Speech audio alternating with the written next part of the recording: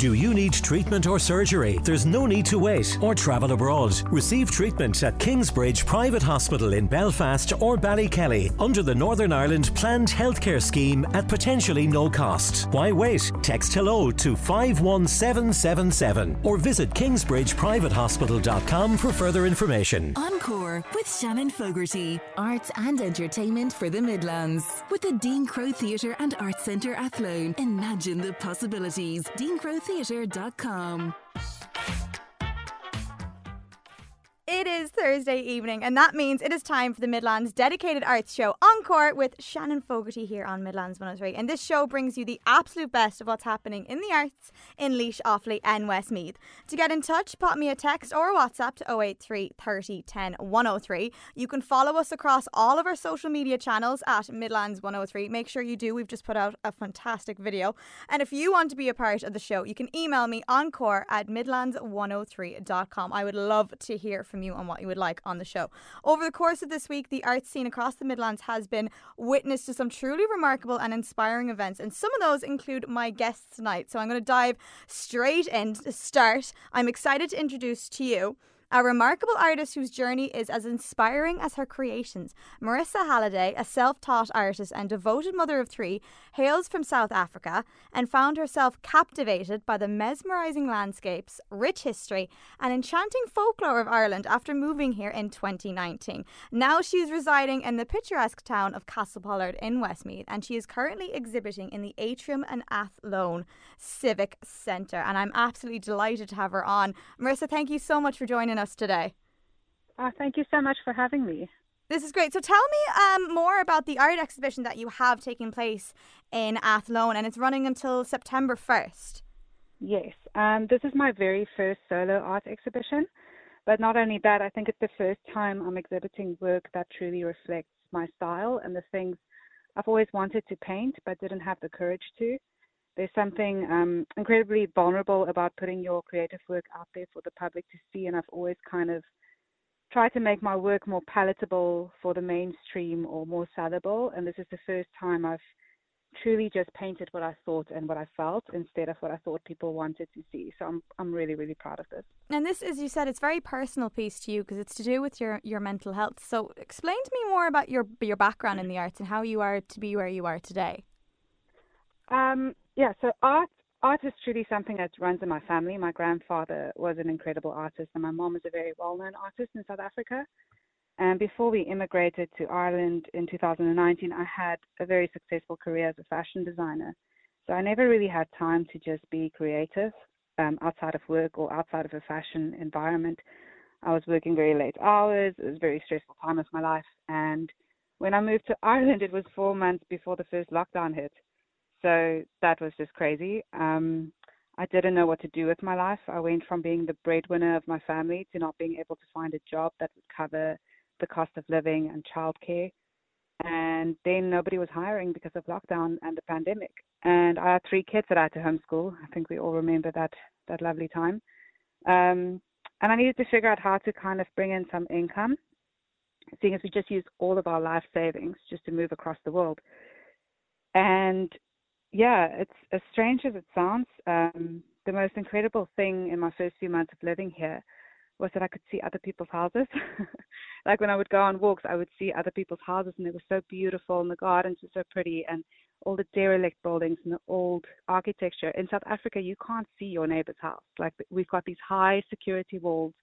It's very rare to actually see other people's homes. And I needed like a creative outlet, so I bought some watercolors and I started painting these houses I would see on my walks. And I would paint like the derelict buildings, and then I started getting orders for it, and it snowballed. And I just started painting commissions, like watercolor commissions of people's homes and businesses and wedding venues, and I've been doing that ever since. And then I started using my background in fashion to do illustrations of wedding dresses and wedding outfits. And through that, I slowly started building confidence to work more on original pieces of art on canvas. And I've spent the past 2 years really finding my style and my technique and what makes my art unique to me. And as I said, this series is the first series I've put out there that's a complete and total representation of like who I am as an artist and what I want to build on. So yeah, that's kind of how I got started. And that's incredible to think it started with houses here in Ireland. And I have seen some of your pieces, especially what you have on your Instagram, and your designs of some of the wedding dresses are absolutely breathtaking. Thank you so much. So it's fabulous. So I love how this started, but this is a personal journey, this exhibition that you have on, and it's inspired by your mental health. Tell me about that story. Yeah, so I have struggled with my own mental health for as long as I can remember. As a child, I had severe insomnia. I never ever slept. And I really struggled with depression and anxiety, especially anxiety. And I mean, this is as far back as my memory can take me. And I realize now in hindsight, it was obviously a byproduct of the lack of sleep I got. But back then in rural South Africa, no one knew how to help me, and no one did. So I remember my parents really trying, and they took me to a psychologist who happened to be the local priest as well. And after about one session, he told them to just ignore me because I was just being selfish and looking for attention, and they can pray for me and I'll be fine. So yeah, I just kind of became this child that nobody knew what to do with because I was always sad and I was different and they couldn't understand me. And then when I finished school, I moved to Cape Town to go to university. And Cape Town's like a really big, vibrant, fun city. And it was just the best time of my life. I had a massive everything was just a big party. It was great. But as anyone with mental health issues will tell you, that when there is a lot of alcohol consumption and other substances being used, it generally has a really negative impact on your mental health in the long run. And I really reached a point back then, I think I was about 20, where I knew that there was something wrong. I really needed help. Otherwise, I was not going to survive it. I was not going to make it out alive. And I went on this journey to really try to find help for myself. And it was exhausting. I can't believe how, I mean, it's still hard for people this day, but back then it was incredibly hard. It was exhausting to find a doctor who would actually listen to me and not just pump me full of medicine. It was exhausting to find a therapist that I felt comfortable with. It was exhausting to find a combination of medication that helped me. I was misdiagnosed a couple of times, which resulted in being put on the wrong medication, which resulted in memory loss and all kinds of other things. But I persevered, and I finally found a doctor who listened and who really helped me, and it changed everything for me. It made such a big difference. I was able to learn to live with my brain and how it worked and accept it and realize that it made me who I was. And as long as I continued to work on my mental and physical health, and as long as I spoke out about it, I would get support and I'd be fine. And then I can use it to work for me and not always against me. And that doesn't mean that I'm not still having bad days. I still have days where I struggle to get out of bed. It just means that I understand what I need in those times. And it's very liberating when you realize that you don't have to hide those feelings, and that people who are uncomfortable around it just don't need to be in your life. And the people who stick around for it are the ones who help you make life worth living. It's very true. Yeah. The ones that are with you through the hard times are the ones that stick around. And I can understand, I have anxiety myself, so I know what it's like when that takes over and you get into that panic stage almost, and you feel like you can't talk about it. But it's good to know that you're spreading awareness for this, because as well as your exhibition, you're actually donating a portion of the sales from your artwork to Pieta. Yeah, I really believe in the work they do. I'm hoping, I'm hoping some of the paintings sell, and then I would donate 20% of each sale to Pieta. I wish I had that service available to me when I was in crisis. I really commend them for what they do. It must be the most difficult job for those volunteers, and I would really like to make any contribution wherever I can. I, for one, realize that with the current cost of living crisis, it's not that easy to seek help for mental health issues, and like therapy seems like a luxury, and it just all snowballs, and they help you when you are at your lowest, like when you think that this is the end. And I mean, it's just amazing to have that service available, because not everyone who is on that very dark path or about to commit suicide actually want to die. Like, they just need to make it through that 24 hours or 48 hours, and then they can start breathing again and be okay. And that is what they're there for. And I just think it's incredible. And you're challenging the stigmas around mental health. So tell me how your art pieces express that. I think that each artwork can be interpreted in different ways. for myself, obviously each painting that is exhibited at the moment is a different part of my own mental health struggle. So the main one represents intense grief. I recently lost a very dear friend who has been with me since I was like 5 years old. And the other one is anxiety, how I feel when I'm anxious, or whether it represents drowning or insomnia or any of those things. It all represents a little part of me. But to every person looking at it, it might represent something completely different. Might make you feel something completely different. And it might bring feelings to the forefront that you didn't realize you had, or that makes you uncomfortable. And I think they're quite confronting, and some of them are even a little bit, dark. And I think that's what would start conversations. And I hope that by being open about my own mental health struggles, and by the paintings being so confronting, that it would encourage someone else to be a bit more open about theirs, or start a conversation about them and see where that leads you. And that's exactly what you want from this. We want to get people talking about their mental health, and it's okay not to be okay. I think that's a serious message to get out. So how many art pieces do you actually have on display in the exhibition? Oh gosh, asking me a good question. I think I ended up, because I've chopped and changed that so many times, I think there is 11 on display at the moment. I ended up with 11, yes. That is incredible. I love that. And so if anyone wants to go and see them, they can go down to the Atrium that is down in Athlone Civic Centre, and it's running until September 1st. So there's a load of time for you to get down and go and see it, because it sounds absolutely amazing what you've done, and I applaud you for it, and I think it's a great message that you're putting out. But for anyone that's listening, Mariza, how can they get in touch with you if they want to talk about, purchasing one of your pieces, or just about their own journey? I think the easiest way is my website. That's where all the pieces are on show on the website as well, and that's where you can purchase the pieces. And that is www.marizahalliday.com. So my mom thought she was really funny when she named me, and she spelled my name very funny. So it's www.marizahalliday.com. And then, or just on Instagram. I'm not really big on social media, but I am always reachable there. You can just type in my name, you will find me. I'll come up there, Mariza Halliday. And I would really love to get people's feedback or how it made them feel. I'm quite interested in that, and I'm always open to have a chat about any issues.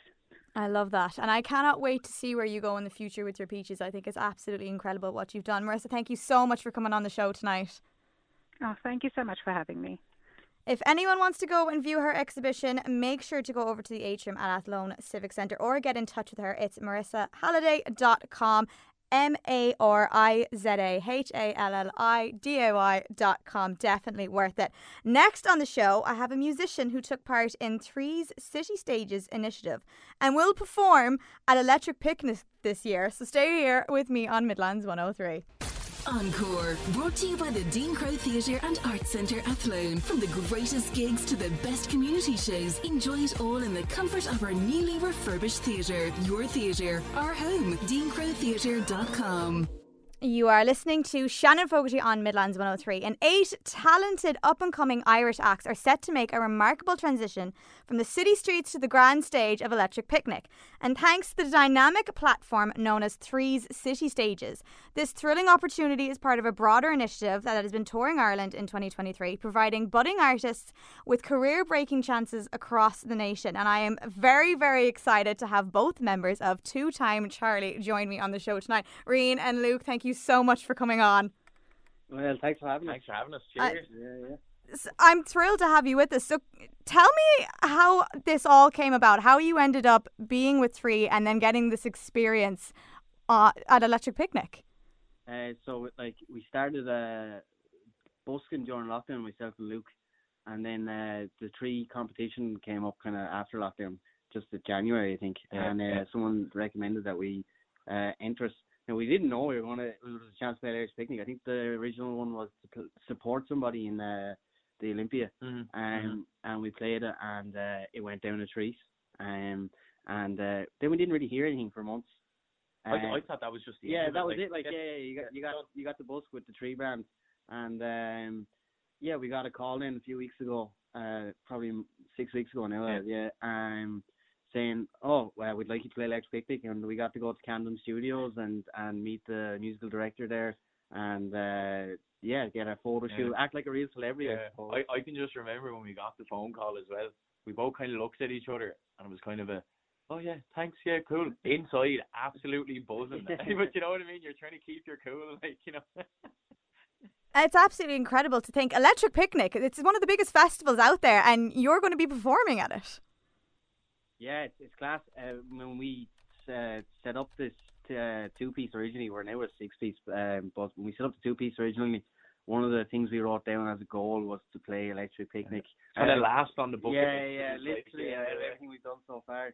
And I'd made a promise that I wasn't going to go to a festival until I played at one, and then so I didn't get to go to All Together now that was down in Waterford this weekend because we weren't playing at it. But we get to go to Electric Picnic now because we're playing at it. Yeah, buzzing. I can't believe it. It's such an opportunity for you guys. So tell me a little bit about the band and how you formed and where you're going today. So how the band formed is we were both uploading videos onto like Facebook, Instagram, and I actually knew Reen to see, and he knew me to see, because we had actually been in the same school, in the same college as well, but never really kind of chatted. And I was working down in Wexford, and Reen was travelling down to Wexford at the same time. And it was just kind of a, "Oh, well, how's it going? Yeah. Oh, I've seen your videos on Facebook. Yeah, very good, yeah." We kind of got chatting. He was like, "Sure, we go for a jam." And so we sort of just started jamming out, and then it just turned into like a everyday thing. Like I'd say for a good year straight. Like it was just turning lockdown. Up. Literally every day for like it was like work. Do you know what I mean? We just showed up and just every day went at it. And then when gigs started, we just jumped on it straight away, like made a bit of a buzz in Waterford, and it's just kind of gone flying from there, really. Yeah, it's been great. And to think now you're going to go from Waterford all the way to Stradbally in County Laois. Is this your first time that you'll be performing outside of Waterford? Oh, yeah. Outside of Ireland soon enough as well. Yeah. That's the plan. That's the next goal. It's like going well so far. I know, and this is going to put you on the map, I think. So tell me the selection process for Electric Picnic. How many songs are we thinking? Do we have an exclusive song that you have that you're going to sing, or is it covers? Tell me more. So it's a mixed bag of covers and originals. We have 2 out currently, 1 left to come out for the EP, and then we've another 3 to come out within the next 6 months. So at Electric Picnic, we'll be playing the whole set of the 6 tunes, and we'll be throwing in some covers as well, and with our own little twist, the little 2-time Charlie flavour we call it. Yeah. Sprinkling on that good stuff, like. I love the enthusiasm that you have. So tell me what it's like to write music. It's like an escapism, I suppose. Like, well, an escapism, and then probably like, and then hell. Oh yeah. It's like one or the other. It's like it's either you show up and like the two of us were like, right, we're gonna write a song, and it's like the most magical thing. We're bouncing off each other. It's like, oh, we'll do this, we'll do that. Other times you're there for like 4 or 5 hours, and all you want to do is just kill each other. You're hungry, you're thirsty, everything, like, you know, and you just kind of. You're just sick of it, but that's all part of it. That's all part of the game. It's part of the fun, you know. It's part of the journey that you guys are going on. So how have the city stages supported you throughout this? Great, yeah. Well, when we did the when we did the busk outside Tree in Waterford City, they put up on a reel and all that crack, and so we got a lot of attention there. I think we got 30,000 views on it, so that helped us a lot. And we weren't we were well known, but we weren't too well known. We got a few phone calls off people and everything afterwards. And now since that they've asked us to play Electric Picnic, we have interviews like with yourself, and KCLR and WLR and Beast and all that kind of stuff. So it's helped us hugely on the promotion side of things, definitely. It's a different side to it. Did you ever expect that this is where you'd be going? Oh yeah, 100%. Yeah. Like I will say, like me personally, I just am no good at social media. Never have been. So when I got into this, like I was thinking, yeah, it's gonna be like, you know, singing and all this. Like I didn't expect to have this whole other side. Like I remember my dad saying to me one time, it's like, it's 2 words: music, business. Yeah. You know what I mean? There's 2 sides to it, like, you know. So yeah. It's absolutely incredible. So for anyone that's listening, where can they listen to some of your music and where can they follow you? So we're on Facebook and Instagram and TikTok and all that stuff. And it's the name is 2-Time Charlie. That's the number 2-Time Charlie. And then we're on YouTube and Spotify and all that streaming platforms. And we have 2 tunes there at the moment, one called Levitate and one called Moving On. And then there's one set to release not this Saturday, but Saturday after, called Kids. Yeah. That's the 19th of August. Yeah. And if there's anyone that's down in Waterford wants to come down to Waterford that day, we'll be playing in Jeff's for our EP launch with support from a band called Banarua from Waterford as well. Amazing. So before I let you go, I'm just curious now, the name 2-Time Charlie, where did that come from? So we get this question so much. So the band originally started off as Good Time Charlie, and Good Time Charlie, my dad used to call me Good Time Charlie because all I used to do was just have a good time. I never wanted to do my chores or anything. I just wanted to go out and hang out with my mates and be like, you're just Good Time Charlie, Good Time Charlie. My dad's from the north as well, so I don't know if it's an Irish saying or a northern saying. I don't really know where it came from, but and then someone mistaken the name because it was the two of us. They were like, 2-Time Charlie, is it? Yeah. And then we were like, no, it's Good Time Charlie. Almost offended. And then we kind of turned to each other then about 10 minutes later, like, no, 2-Time Charlie don't sound half bad. Yeah, it's got a bit more of a ring to it. Yeah. And we were like, what else is called 2-Time Charlie? Yeah. Absolutely nothing. And Mick Flannery actually released a track a few weeks ago called Good Time Charlie. Did he? Yeah. Oh, that's mad. I didn't know that. Yeah. That's too funny. But no, I have to say I like the name 2-Time Charlie. To be Charlies as well. We like So if someone's like, do you know which one is Charlie? It's like, we're both Charlies. You know what I mean? we just met, because it's just gotten to the point now we're sick of answering the question. Like when people come up in gigs, we're just like, we're both Charlies. If someone sees you on your own, it's like, 1-Time Charlie. Yeah. It's your stage names now. You're both Charlie. But look, Luke Green, thank you so much for coming on the show. We are very, very excited to have you in Stradbally and Electric Picnic very, very soon. And we'll have to have a chat to you when you're over there.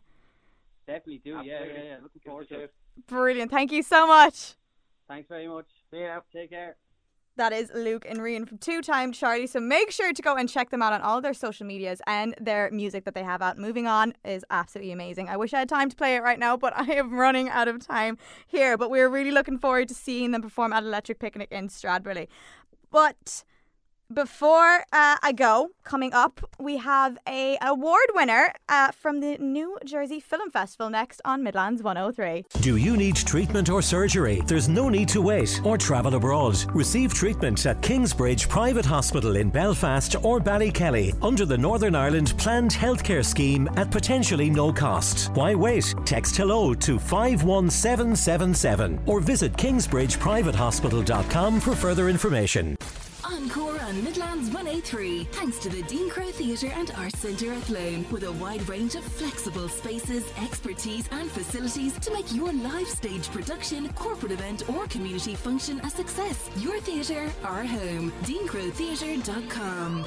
This is Shannon Fogarty with Encore here on Midlands 103. And from musicians to directors, I am delighted to be joined by award winner director Sean Breathnach, whose short film Don't Open the Box recently won an impressive 4 awards at the New Jersey Film Festival. Sean, thank you for coming on tonight. Thanks a million, Shannon, for having me on the show. Firstly, congratulations on not 1, not 2, not 3, but 4 awards. How did you feel in that moment?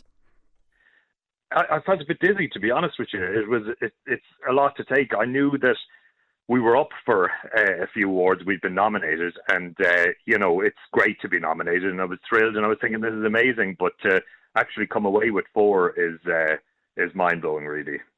And I know I've had you on before to do with your book, but to have you on now and for these 4 awards for this movie that you have, Don't Open the Box, it's an achievement. You didn't go over though, did you? No, I'd love to have, but the budget didn't quite stretch that far. It would have been nice to do it, definitely. But they are sending over the trophy, which is cool. So I'll be definitely taking a snap at that and sticking it up on my social media. So talk me through Don't Open the Box. Yeah, it's quite a short, less than 5 minutes. It's inspired. It's inspired by kind of episodes of The Twilight Zone and The Outer Limits, which are in turn kind of inspired by Pandora's Box. So it's just about this guy who is at home with his daughter and gets a ring in the door, and there's this ominous looking box outside, and as with all horror films, he should just shut the door and leave it there, but he doesn't. He brings it in, and chaos ensues. And how long is the piece? It's just it's little over 4 minutes. That's it.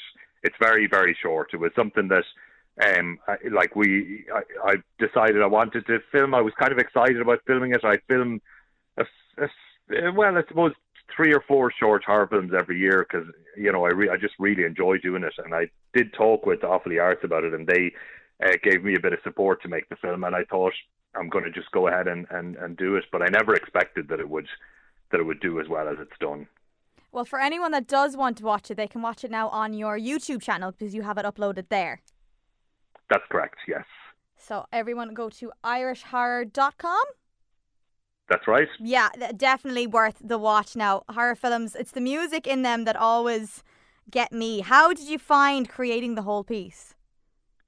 It took, all of these things take longer than you think. You go into it and you think, this is very simple. It's in one house with one actor. My daughter's in it as well, but I filmed her scene kind of afterwards. So I thought, this is going to be so easy to film. We'll just film it here. We'll have it done in 3 or 4 hours. We'll be able to relax and then watch a movie, or something at the end of the night. But it didn't go that way, and they never do. Even though it was very well organised. I'd storyboarded the whole thing, start to finish. There was no shots wasted in it. But it always takes longer than you think, even though I filmed a lot of these shorts and a feature over the years, and you always think, okay, I've got it perfect now. But they do take longer, so it ended up, we were shooting it till about 3:30 in the morning and collapsed into bed. So we were delighted, though, with what we achieved in the end. It always takes, but that's just it. Good things take a bit of time, so that must have been incredible. But I mean, having your daughter in that, how was that?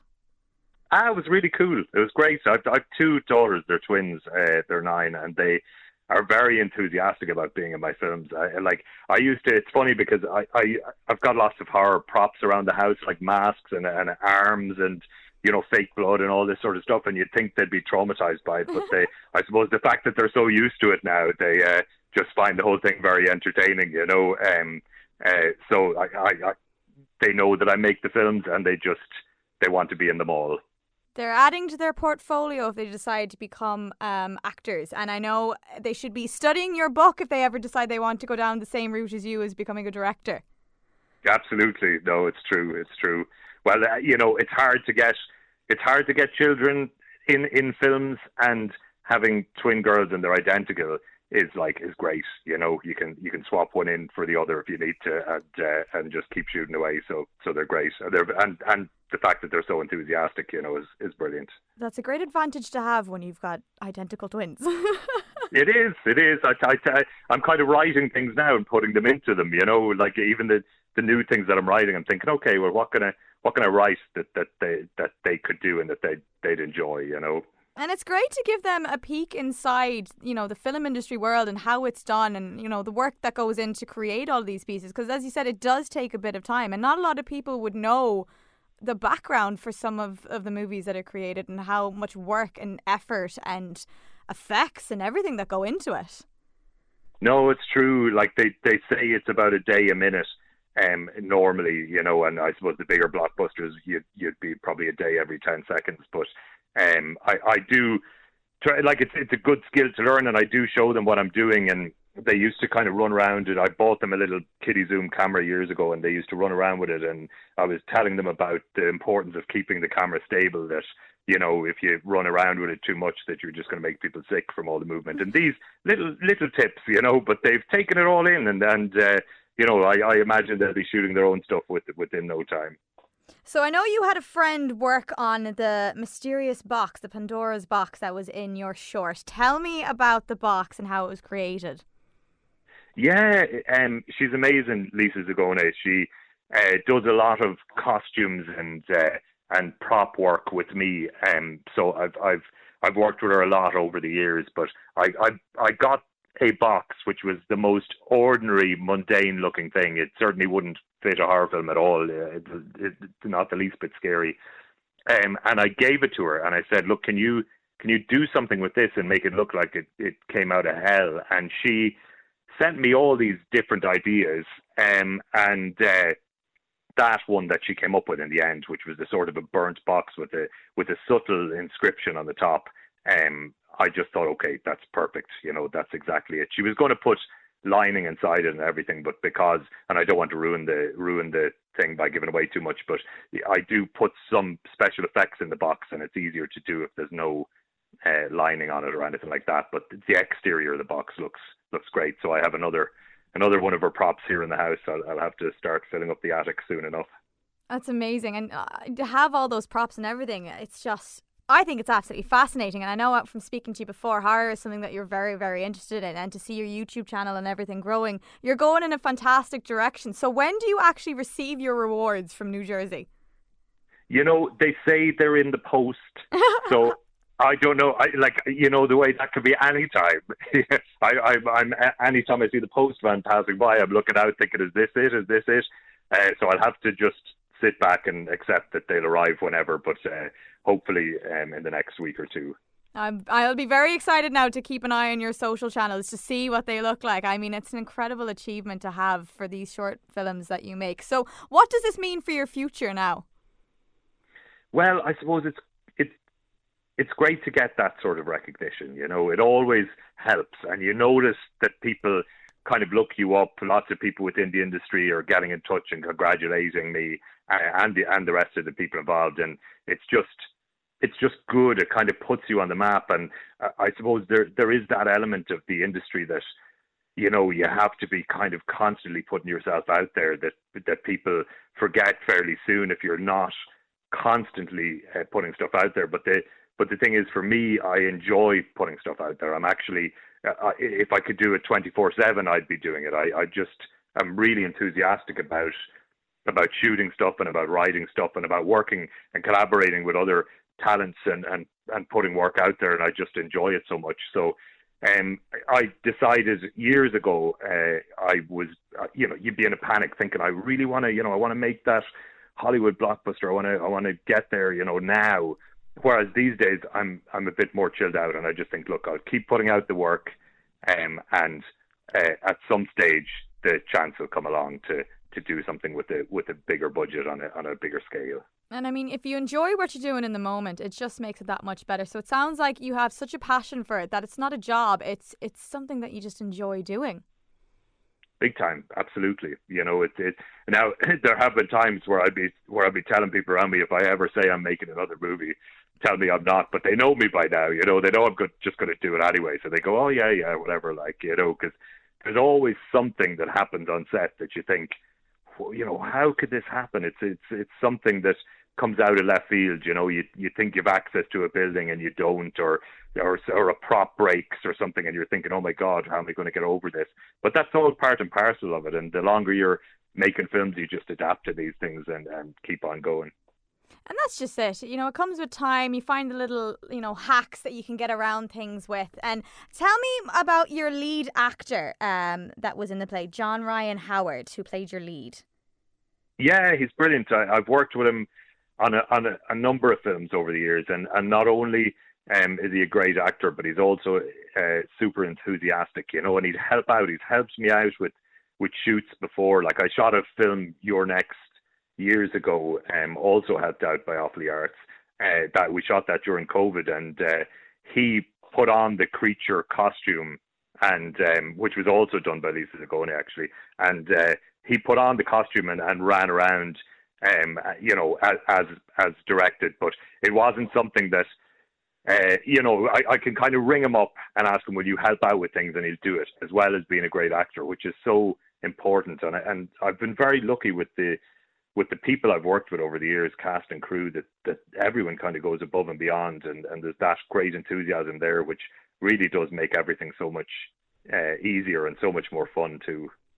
And that's just it. When you have a great team behind you like that, the end product is always just so much better than what you've ever envisioned, because everyone has the same passion and drive for it to work and to come out as the best possible thing. Absolutely, it's true. And you have all that, and then you get to enjoy the whole process too, which means that people are enthusiastic about working together again. And, you don't worry about that call when you're ringing someone up and going, look, are you interested in this? And I had wanted to do another short with John, and when I rang him up about this, he was straight away, yeah, love it, let's do it. I love that. I love that when you have a group like that. And it's great to have this in the Midlands and to be able to do this because, I mean, we have such a variety of locations and incredible people. So he's using this for his portfolio, you're using this and winning awards. So I think it's absolutely amazing what you're all doing together. So can we get a sneak peek into what you're planning for the future right now?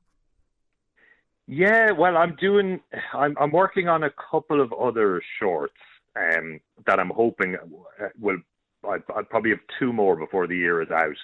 And that will be around the same kind of 5-minute things. And I also am sending around a haunted house horror film to try and get support for it.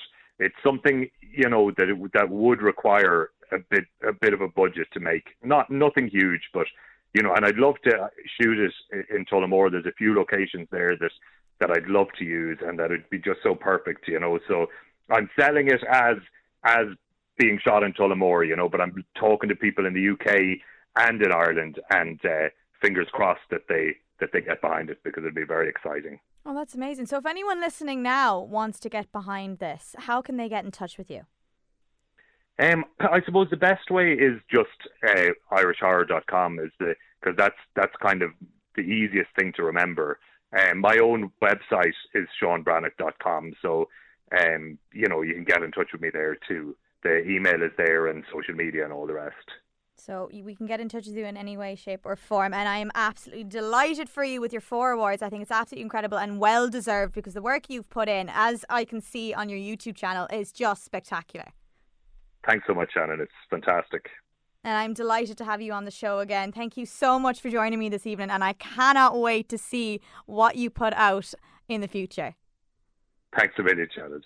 It is great to have Sean Breathnach on the show, and I'm so happy for all of his success, and I cannot wait to see what he comes out with in the future with all of his Irish horror. It's amazing. Make sure you go to irishhorror.com and watch some of his videos. They're definitely worth it. We are coming close to the end of the show, but up next, after this short break, a search for information leads a Kerry woman to Offaly. Find out all right here on Midlands 103. Encore, in association with the Dean Crow Theatre and Arts Centre Athlone, our bright and airy AIB gallery and cosy theatre bar can cater for smaller private events too. Your theatre, our home. DeanCrowTheatre.com. Welcome back to Encore with Shannon Fogarty here on Midlands 103, and I'm now joined by Dr. Fiona Brennan, a distinguished theatre historian, archivist and independent researcher, and her work dives deep into the amateur drama movement, which has often been overlooked but plays a pivotal role in our cultural heritage. Her research has brought her all the way to County Offaly. Dr. Fiona Brennan, thank you so much for coming on the show tonight. Hi, Shannon. Absolutely delighted with the invitation. Really appreciate it. Anytime. So your dedication to uncovering the history of amateur drama is remarkable. So tell us a bit about your journey and how you ended up in County Offaly. Okay, well, I suppose that my husband would describe it as a bit of an obsession with me at this stage. I very, very briefly, I suppose, I first dipped my toes into researching amateur drama in Kerry, where I'm from, back, oh my God, almost 20 years ago now, when I was doing my MA thesis in UCC under Dr. Ger Fitzgibbon. So kind of from that time, I became absolutely hooked, and I went on and to do a PhD on the Abbey playwright George Fitzmaurice. So I kind of parked the amateur for a while and then got back into it again. So I've been kind of dipping my toes in it on and off for the last number of years. And as I say, I just think it is one of the most neglected aspects of our social, our cultural and our theatre history. And basically, I suppose it's a campaign in some ways just to try and get people to appreciate it. I'm talking about kind of, say the historical family, as it were. I've been doing a lot of work with, say, in County Kerry. I was working with the Kerry Writers Museum, and we collaborated on an exhibition, and I was also involved in archiving their fabulous little archive of amateur theatre. And I was basically looking at the influences that amateur drama had and how important it was for villages, towns right across the county, and it's something that could be replicated in every county. And in May this year, I gave a lecture at the All-Ireland Drama Festival in Athlone to celebrate its 70th anniversary. And that kind of brought me back to County Offaly because I'm involved in a couple of research projects. One, I got a small bursary from the Royal Irish Academy to do some work on the role of amateur drama after the Civil War and how important it was, because amateur drama was second only to the GAA in the mid-20th century, especially the 1940s and 50s. So it really can't be underestimated. So what brought me to County Offaly, as I was saying, was a man by the name of A.P. Fanning. And I think his brother was founder of the Midland Tribune. But A.P. was a teacher, and he was born in 1905 in Birr. He taught for a while in Newry, and then he found himself in Tralee. And that's what his contribution to amateur drama in Tralee and County Kerry was just phenomenal. He started the Tralee Theatre Society there in 1939, and by then he had his play Vigil, which is a Civil War one-act play. He had that staged at the Abbey in 1932, and it had been revived in 1937. And also it was staged in Birr in 1934. So that is what has brought me to County Offaly in search of more information on A.P. Fanning. And that's just it, because we had gotten an email from you and you were looking to make a call out to the people of the Midlands to see if you could get any more information on him. And have you found some? Do you know what? I mean, I must say, even though I'm a Kerry woman, and you might remember this, Shannon, but we were beaten to a 5 in a row by a County Offaly team in 1982. They put paid to all our dreams. But it has been absolutely brilliant.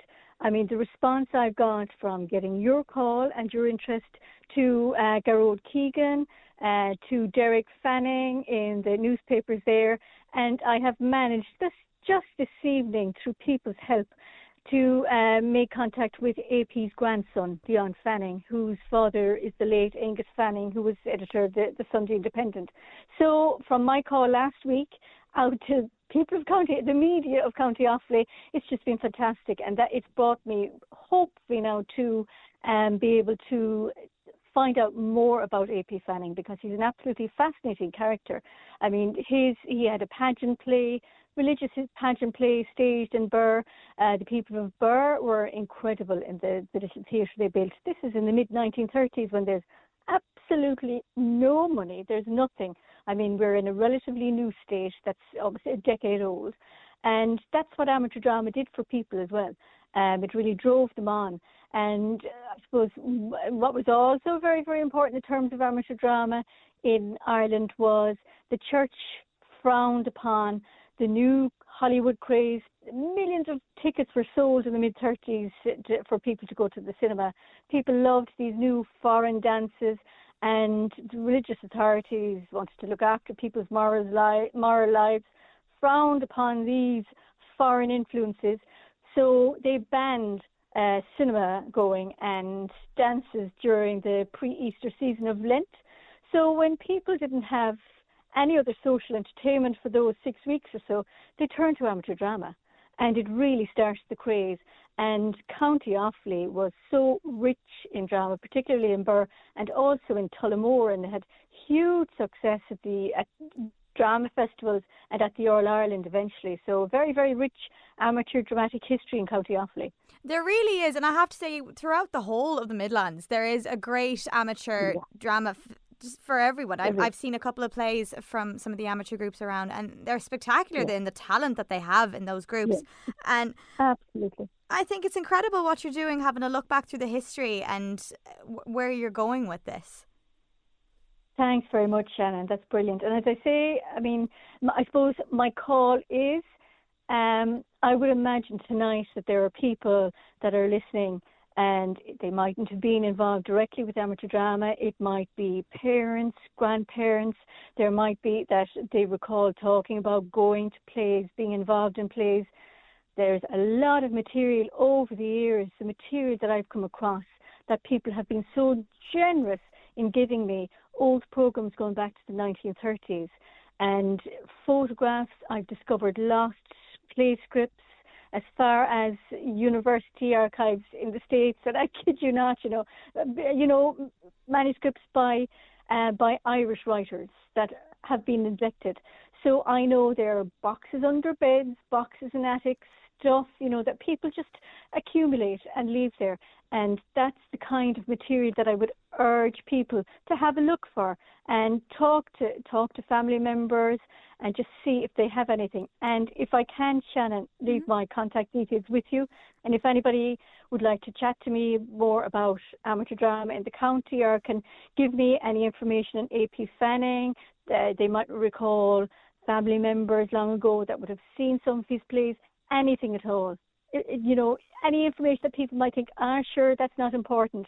Trust me, I would love to talk to people. And I travel all around the country to meet people, Shannon, so I've absolutely no problem getting in the car and travelling to anywhere in County Offaly. And I have to admit, the people in Offaly and throughout the Midlands are just incredibly, and they're very giving. And I know, for one thing, if they have something in their homes or in their attics that they might think, that's just rubbish, that doesn't mean anything. It could mean, something that'll break something for you. Oh, definitely. I can, if I just very, very briefly, Shannon, I'll just tell you a story. There was a lady by the name of Margaret O'Leary, and she owned an antique shop in Killarney. She died there a couple of years ago, and I was introduced to her by somebody else I was interviewing. Look, she'd be very good to chat to because she had been a volunteer during the Kerry Drama Festival in the 1950s.